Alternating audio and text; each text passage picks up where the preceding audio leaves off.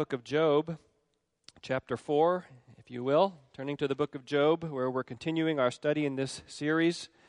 This evening we're considering Job chapters 4 through 8. I'm only going to read Job chapter 4, but I'm going to be referring to various parts of chapters 5, 6, 7, and 8 as well. It would be too much to read that whole part. So Job chapter 4, where we begin to hear and see what Job's counselors have to say. Job's friends, these men who apparently were of great stature and influence, similar to Job, who was the greatest of all the men in the East, probably very well known in their communities and towns, probably coming from distant places, Gentiles. All of them were Gentiles at this point, including Job himself, because this was before there was a Jewish nation, probably taking place near the time of Abraham. We're not sure whether it was, most likely it was before Abraham, but it could have been right about the time of Abraham. And so, well-known men, known for their wisdom, known for their godliness, apparently hearing from afar the circumstances and the sufferings of Job, their acquaintance and their friend in some way, coming, and we saw in the last sermon that they sat with him without speaking for 7 days until finally in chapter 3 Job cries out in lament and curses the day of his birth. Probably Job coming to the very edge, coming as close as you possibly can come to cursing God, but not doing that, cursing the day of his birth, but certainly in great despair and in anguish. And now we hear their response. And the first to speak, I'm going to read the first part of Eliphaz's testimony and comfort, so to speak, to Job. Eliphaz probably being the senior statesman among the three.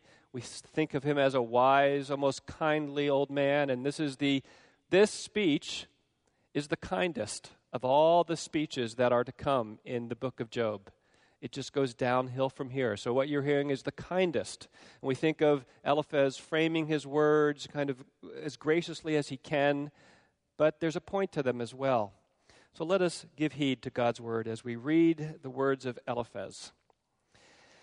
Then Eliphaz the Temanite replied, "If someone ventures a word with you, will you be impatient? But who can keep from speaking? Think how you have instructed many, how you have strengthened feeble hands. Your words have supported those who stumbled. You have strengthened faltering knees. But now trouble comes to you, and you are discouraged. It strikes you, and you are dismayed. Should not your piety," literally your fear, speaking about his fear of God, "should not your piety be your confidence, and your blameless ways your hope? Consider now, who, being innocent, has ever perished? Where were the upright ever destroyed? As I have observed, those who plow evil and those who sow trouble reap it. At the breath of God they are destroyed. At the blast of his anger they perish.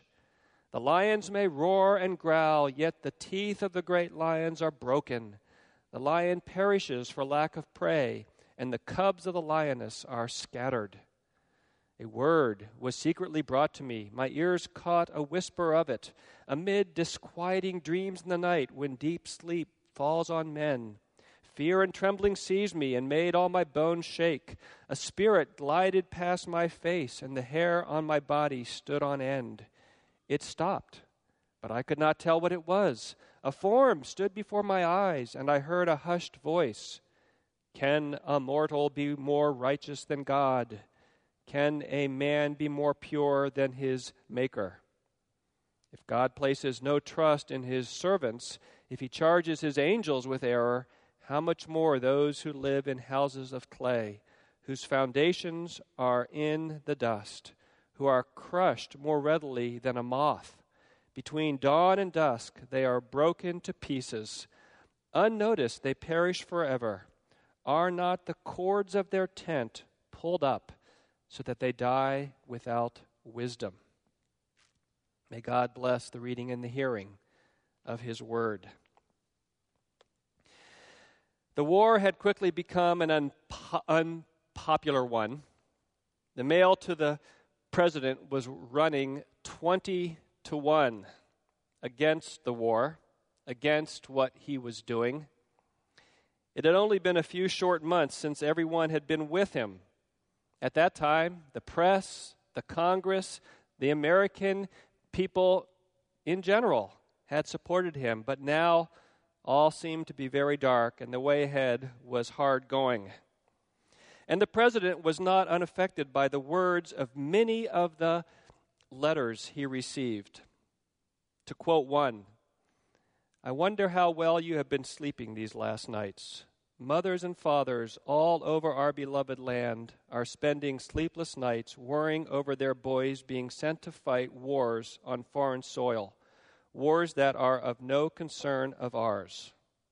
Another that he received, just a phrase from it, "We demand that you stop murdering American boys." Or another, "In heaven's name, what are you doing? We have nothing to do with that people. These people are capable of settling their own affairs." As I'm sure you probably guessed by now, that was not a description of what's happening now with President Bush or the war in Iraq. No, it was President Harry Truman and the beginning of the Korean conflict with American troops in full-scale retreat at the time. But I mention this example not to attempt an analysis of what may or may not be a just war. I'm not going to go into all of that, but to point out that even a president is not unaffected by the words of others, even the words of ordinary citizens. Well, Job has experienced deep suffering. We've seen that. He's lost his children, all 10 of them. He has lost his wealth, all his possessions, all his herds, his house. He has lost his health now. He's sitting on this ash heap, this garbage dump. And now we find that he's lost his reputation as well. And that theme is going to come out as the book unfolds. His name is now a byword, and it's a theme for mocking song. And now with chapter 4, we see one more element added to Job's suffering. An element we might see as the final crushing blow that will take Job down even further, if that's possible, we might add. And that element is the counsel and advice of his friends. I say friends, and when I've written friends in my note, I put quotation marks around the word friends, because the words of these so-called friends might as well be the words of enemies. And we will see that in chapter after chapter, these words that are intended to somehow help have the opposite effect. And the fact is, not only do these words deeply wound, but they wound because they are misguided and false. Now, this is a difficult thing because it's not that their words are altogether false. In fact, there's a verse in chapter 5 from this first speech of Eliphaz that's quoted in Paul's epistle to Corinth about the fact that he catches the wise in their craftiness, verse 13. So Paul takes that one verse and says that element of it is true. And we know that the principle is repeated in the New Testament, you reap what you sow. And Eliphaz says that here in verse 8. So obviously not everything these friends say is wrong. We know that the proverb says, faithful are the wounds of a friend. But that is referring to truthful speaking that is done in love. The advice of Job's friends fails really on both counts. It is not truthful, and it is not ultimately loving. And we'll see why this is so. I'm sure that all of us can think of times that someone has said something to us that was not true or that was not loving or both. Maybe there are some painful memories that immediately come to your mind when you think of that. But probably, I'm guessing we'd have a much harder time remembering when we said such things to others. It's always harder, isn't it? It's always more memorable to be on the receiving end of those kinds of words. Well, this evening, I want us to begin to understand this central part of the book of Job by asking two primary questions as we think about these words. Number one, what was wrong with the advice of Job's friends? Where did it go wrong? What was wrong with their advice? And number two, how did Job respond? And especially under that point, what do we learn about trusting God in the extremity of such a test as Job experienced? So let's consider first what was wrong with the counsel of Job's friends. In chapters 4 through 31, for the majority, the meat, the heart of the book of Job, we see the speeches, the dialogue of Job's friends and Job. One of the three friends speak, Eliphaz first, Bildad, Zophar, and in between each, Job replies. There's a great debate going on. And after they speak, Job responds. And these speeches intensify as the book goes on. They become harsher, as it were. And the accusations of Job's friends become more and more shrill. And what you'll see is, if you read through all these, even the very structure of the three cycles of this debate, the three friends is the first one, and Job replies to each one. Then there's another cycle like that, and then a third one. And actually, in the third and final cycle of debate, the very structure shows and indicates to us that Job essentially refutes them in what they say, because the second of the three speeches in that final cycle is very short. Bildad can only manage 6 verses, and they're not usually that short. And in fact, Zophar's speech is missing. It's almost structurally showing us that Job has silenced the three friends. But there was a fundamental problem with their counsel, with their theology. And it is this: the three friends, as true as some of the things that they said were, and if you read this, it's a struggle for us as Christians to say, well, is this the Word of God? Is this all true? Because a lot of what they say is true, but it's wrongly applied. And their failure is that they failed to understand the limits of conventional proverbial wisdom.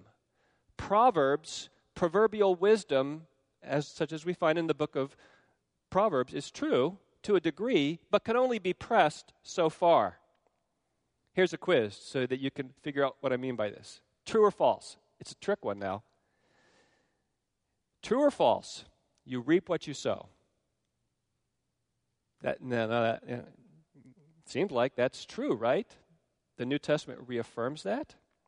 But it's a trick question because, obviously, first thing I would ask is, does it apply to Job? Does it apply to Joseph, Daniel? Does it apply to Jesus Christ? What about Stephen being stoned? What about Paul? You see, proverbial wisdom is true in a sense. You reap what you sow is true. It's true in a limited way, or maybe a better thing to say is it is ultimately true in every case if you consider things from an eternal perspective. Jesus Christ, for example, did Jesus Christ reap what he sowed? From an eternal perspective, he did, right? He saw the travail of his soul and was satisfied. He reaped wondrous benefits, our eternal redemption.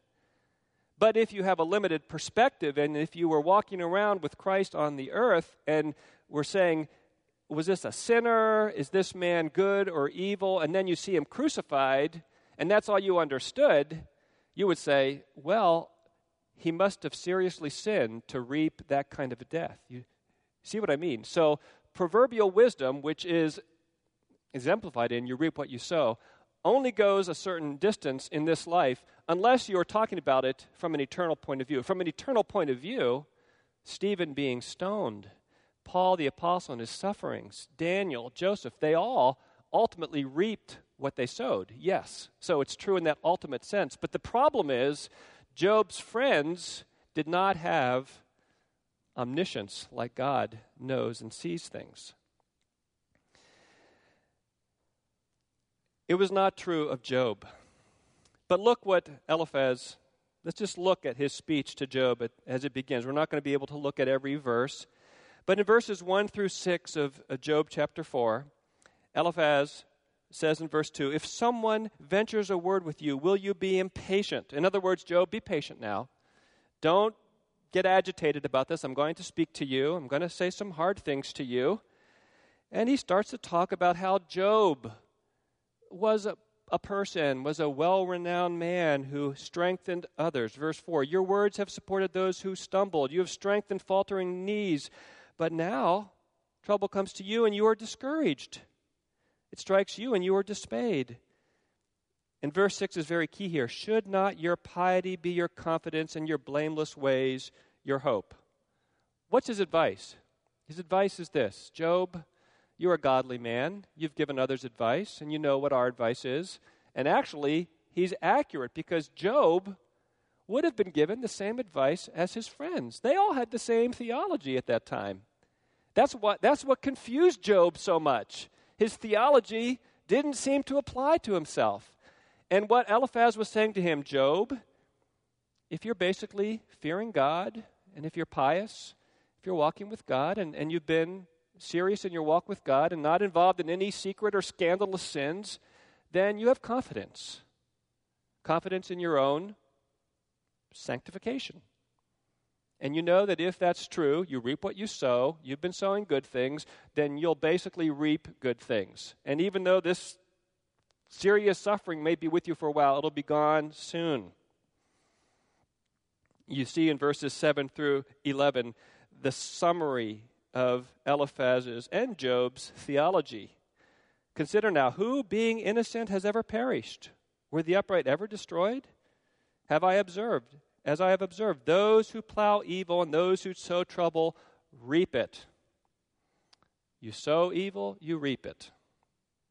And then Eliphaz goes into this vision. I'm not going to spend a lot of time on this, but in verses 12 through 21, there's this description, there's this conclusion that he makes. He has this dream, this vision, this spirit glides by his face, and there's a debate about where the quotation mark should be about what this vision was. I think it begins and starts with verse 17. So you see maybe in your own translation there quotation marks that begin at verse 17. In the NIV, those quotation marks go through the end of chapter 4, but probably, I think, and I'll take the view that many scholars do, that it's just verse 17 itself. And the question that this vision says is, can a mortal be more righteous than God? Can a man be more pure than his maker? And then Eliphaz makes some conclusions about that. But even verse 18 is theologically askew. If God places no trust in his servants, if he charges his angels with error, Eliphaz seems to be saying even the good angels have some error with them, then what do you expect for us? In other words, Eliphaz, in this vision and in his advice, there's this satanic, subtle twisting of truth. And even this vision and all he concludes is a real discouragement to faith or hope. It's like he's rubbing Job's nose in his sin. In chapter 5, he goes on about all of this, and he essentially, if you look at it, he's saying in verse 8, for example, but if it were I would appeal to God. I would lay my cause before him. He's saying, well, Job, go to God. He will hear you. And the emphasis that comes out throughout speech after speech after speech until Job's tired of hearing it, and we're all tired of it as well, is Job, just call on God, repent, confess your sin, and everything will be all right. In fact, the only mention in the book of God disciplining us is here in Job chapter 5. It's not mentioned again, interestingly, isn't it? Because it's such a New Testament theme. We read it in Hebrews 12. But notice Eliphaz does come to it. Go down to verse 17 of Job 5. Blessed is the man whom God corrects. So do not despise the discipline of the Almighty, for he wounds, but he also binds up. He injures, but his hands also heal. But then from what he goes on to say, I'm not going to read it all to you. It's a very limited teaching on God's discipline. It's like Eliphaz is saying, the godly man will suffer, but not very much, and for not very long. That's implied. And he will quickly experience God's blessing and protection after that. So it's a very limited application of this theme of God's discipline. Well, you get a taste of the kind of advice given here, and it's like it's true theology wrongly applied to Job's case. If you skip over, Job replies in chapter 6 and 7, and we're going to see something about what he says, but I just give you a taste of where it goes. Bildad comes in chapter 8, and let me just read the beginning of his speech to see how quickly this becomes very harsh. Then Bildad the Shuhite replied, how long will you say such things? Your words are a blustering wind. Does God pervert justice? Does the Almighty pervert what is right? When your children sinned against him, he gave them over to the penalty of their sin. Wow. Talk about harsh. He comes out with both barrels blasting and basically says, Job, fess up. God's just. Your children must have done some serious sinning to be killed like they were, or else it was your sin or both. Your children died because they sinned. You see, not only was that a hard-hearted response, but that was downright wrong theology. And we might step back and say, well, what was the solution to Job's plight? Well, their solution was, like I've said, own up to your sin. It must have been really, really serious, Job. Stop hiding it, confess it. Job wasn't really saying that he was without any sin. He wasn't speaking of a perfectionism that he didn't have any sin at all in his life, but he was pleading and wondering about all this, and in a sense going to God, not understanding because he wasn't guilty of any terrible hidden sin, any worse than anyone else around him. In fact, there was real evidence of his faith, of his walk with God. The problem, especially with Job, is up until his experience, his theology had been the very same as the theology of these friends. So he probably would have said the same thing.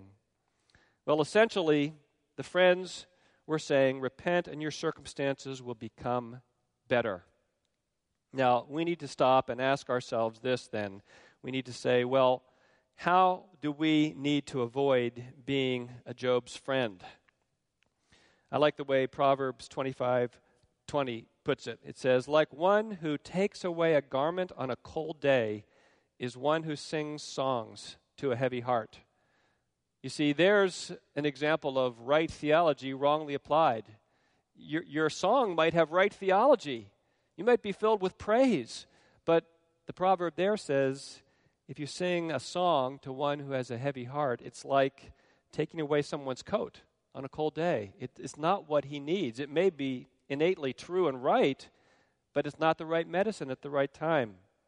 Proverbs 26:9 has another verse that describes it like this. Like a thorn bush in a drunkard's hand is a proverb in the mouth of a fool. Like a thorn bush in a drunkard's hand. Can you imagine that? Is a proverb in the hand of a fool. So we must put a watch and a guard over our hearts that our advice, our counsel, isn't like that thorn bush, just wreaking disaster on those around us. There may be a time that we need to confront someone about sin.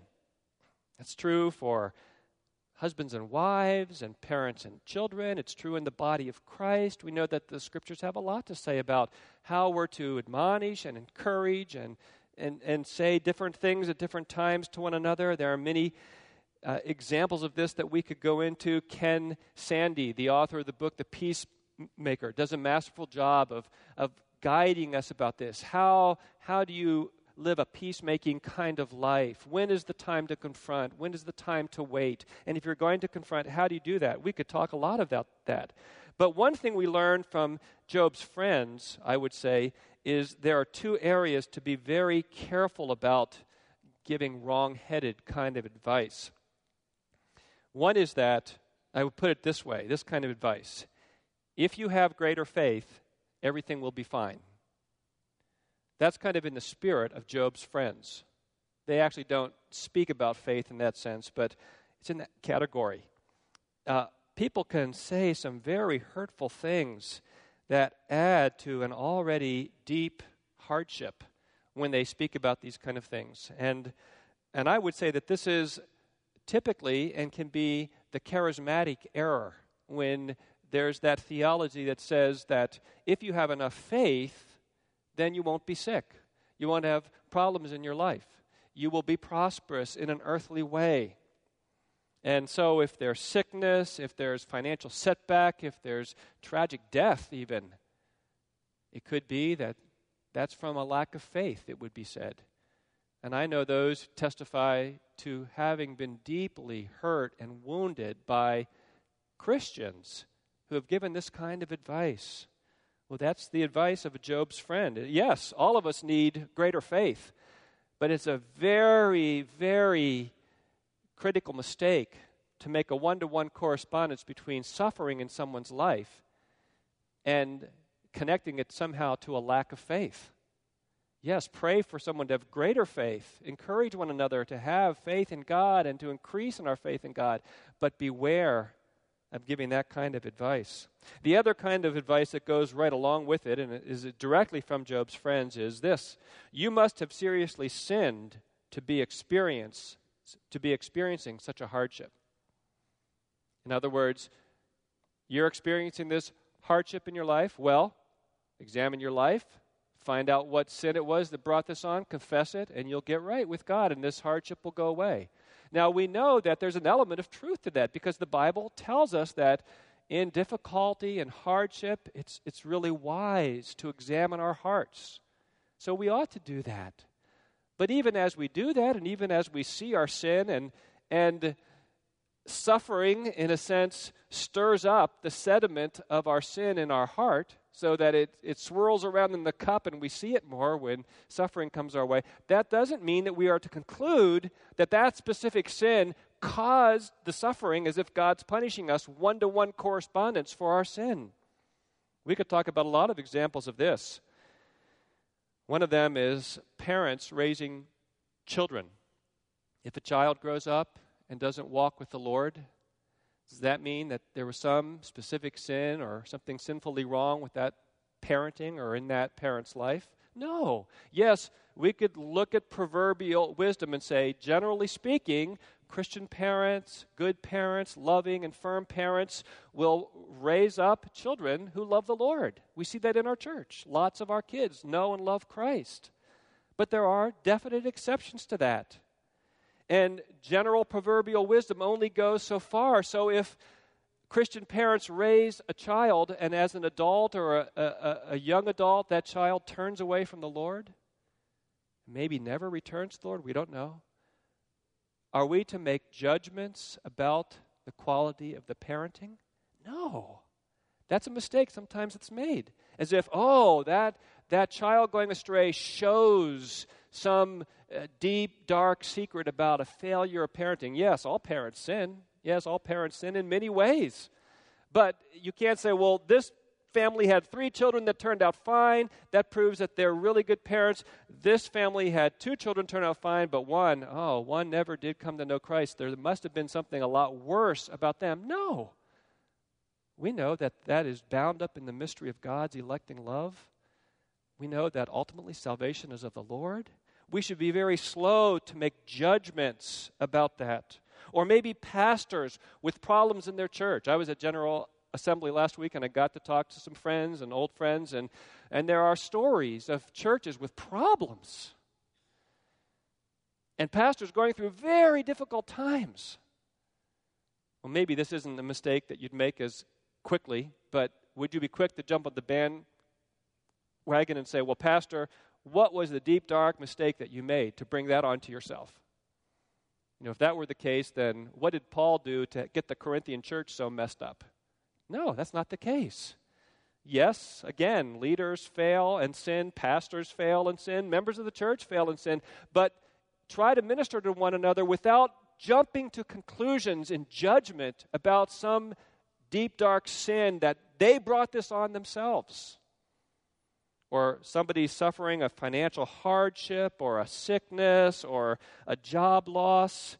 Yes, there are times when financial hardship is from poor financial management, lack of wisdom, things like that, but not always. So we must beware of jumping to conclusions. I wonder if a Christian from North Korea were here among us who was suffering deeply, or a Christian from the Sudan were here.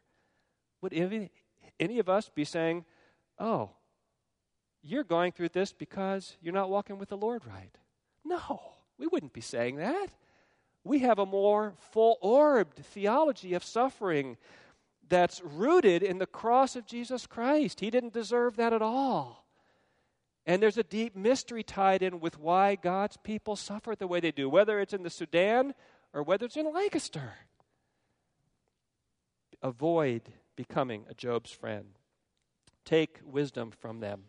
Well, the second main point we want to look at in our time is, how did Job respond to this? How did he respond? We see a number of things about his response. The first is we see anger and hurt in Job's response. And it shouldn't surprise us, I would think.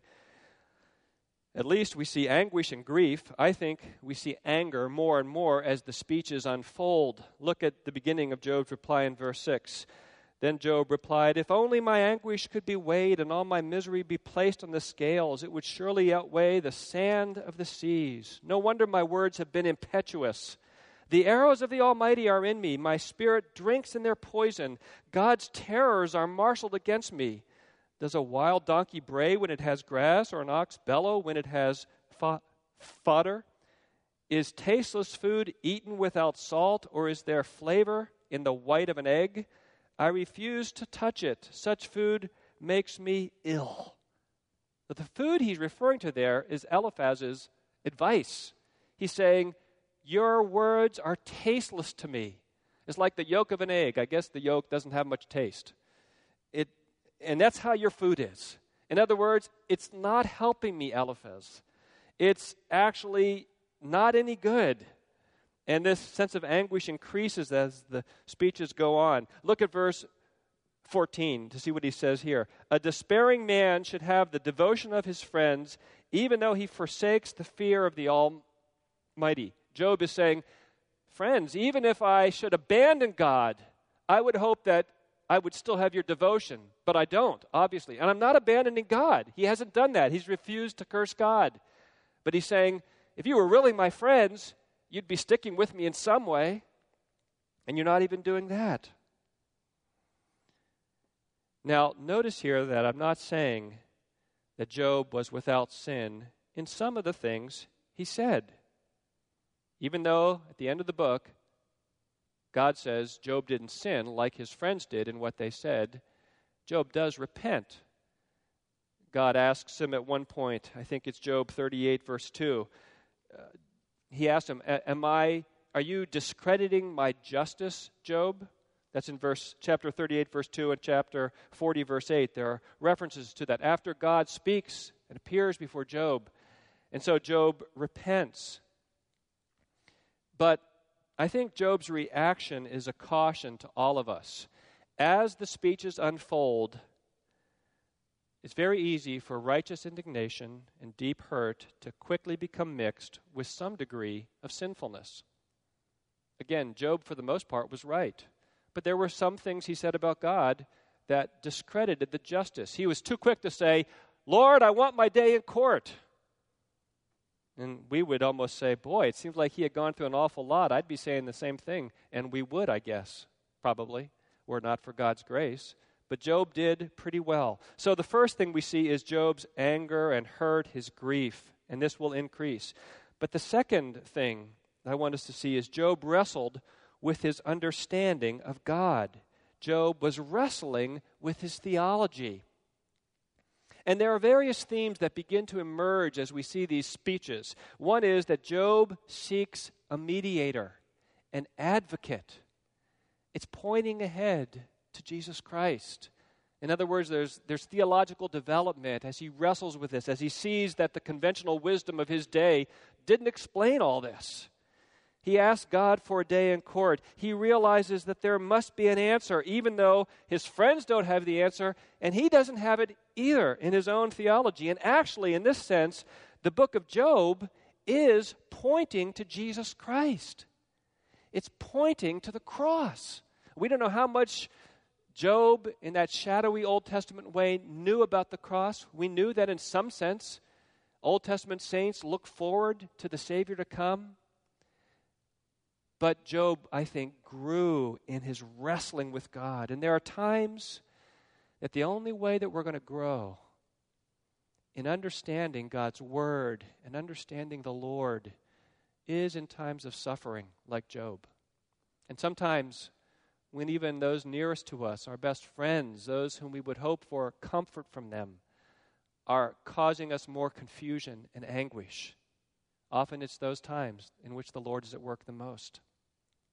Well, the third thing I want us to see from Job is that he learned more deeply what it meant to trust in God, even in the face of such wounding words. He learned more deeply what it meant to trust in God, even in the face of these harsh words. Remember, Job responded so well when the trials initially came. The Lord gives, the Lord takes away. Blessed be the name of the Lord. Job hit a home run, a grand slam initially. But I think even more remarkably is that Job kept wrestling with God.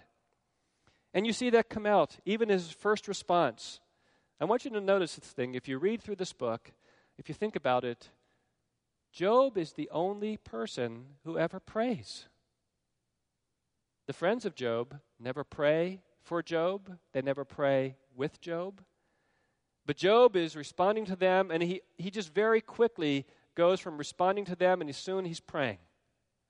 Job is a man of prayer. Look at chapter 7, the prayer that we see there.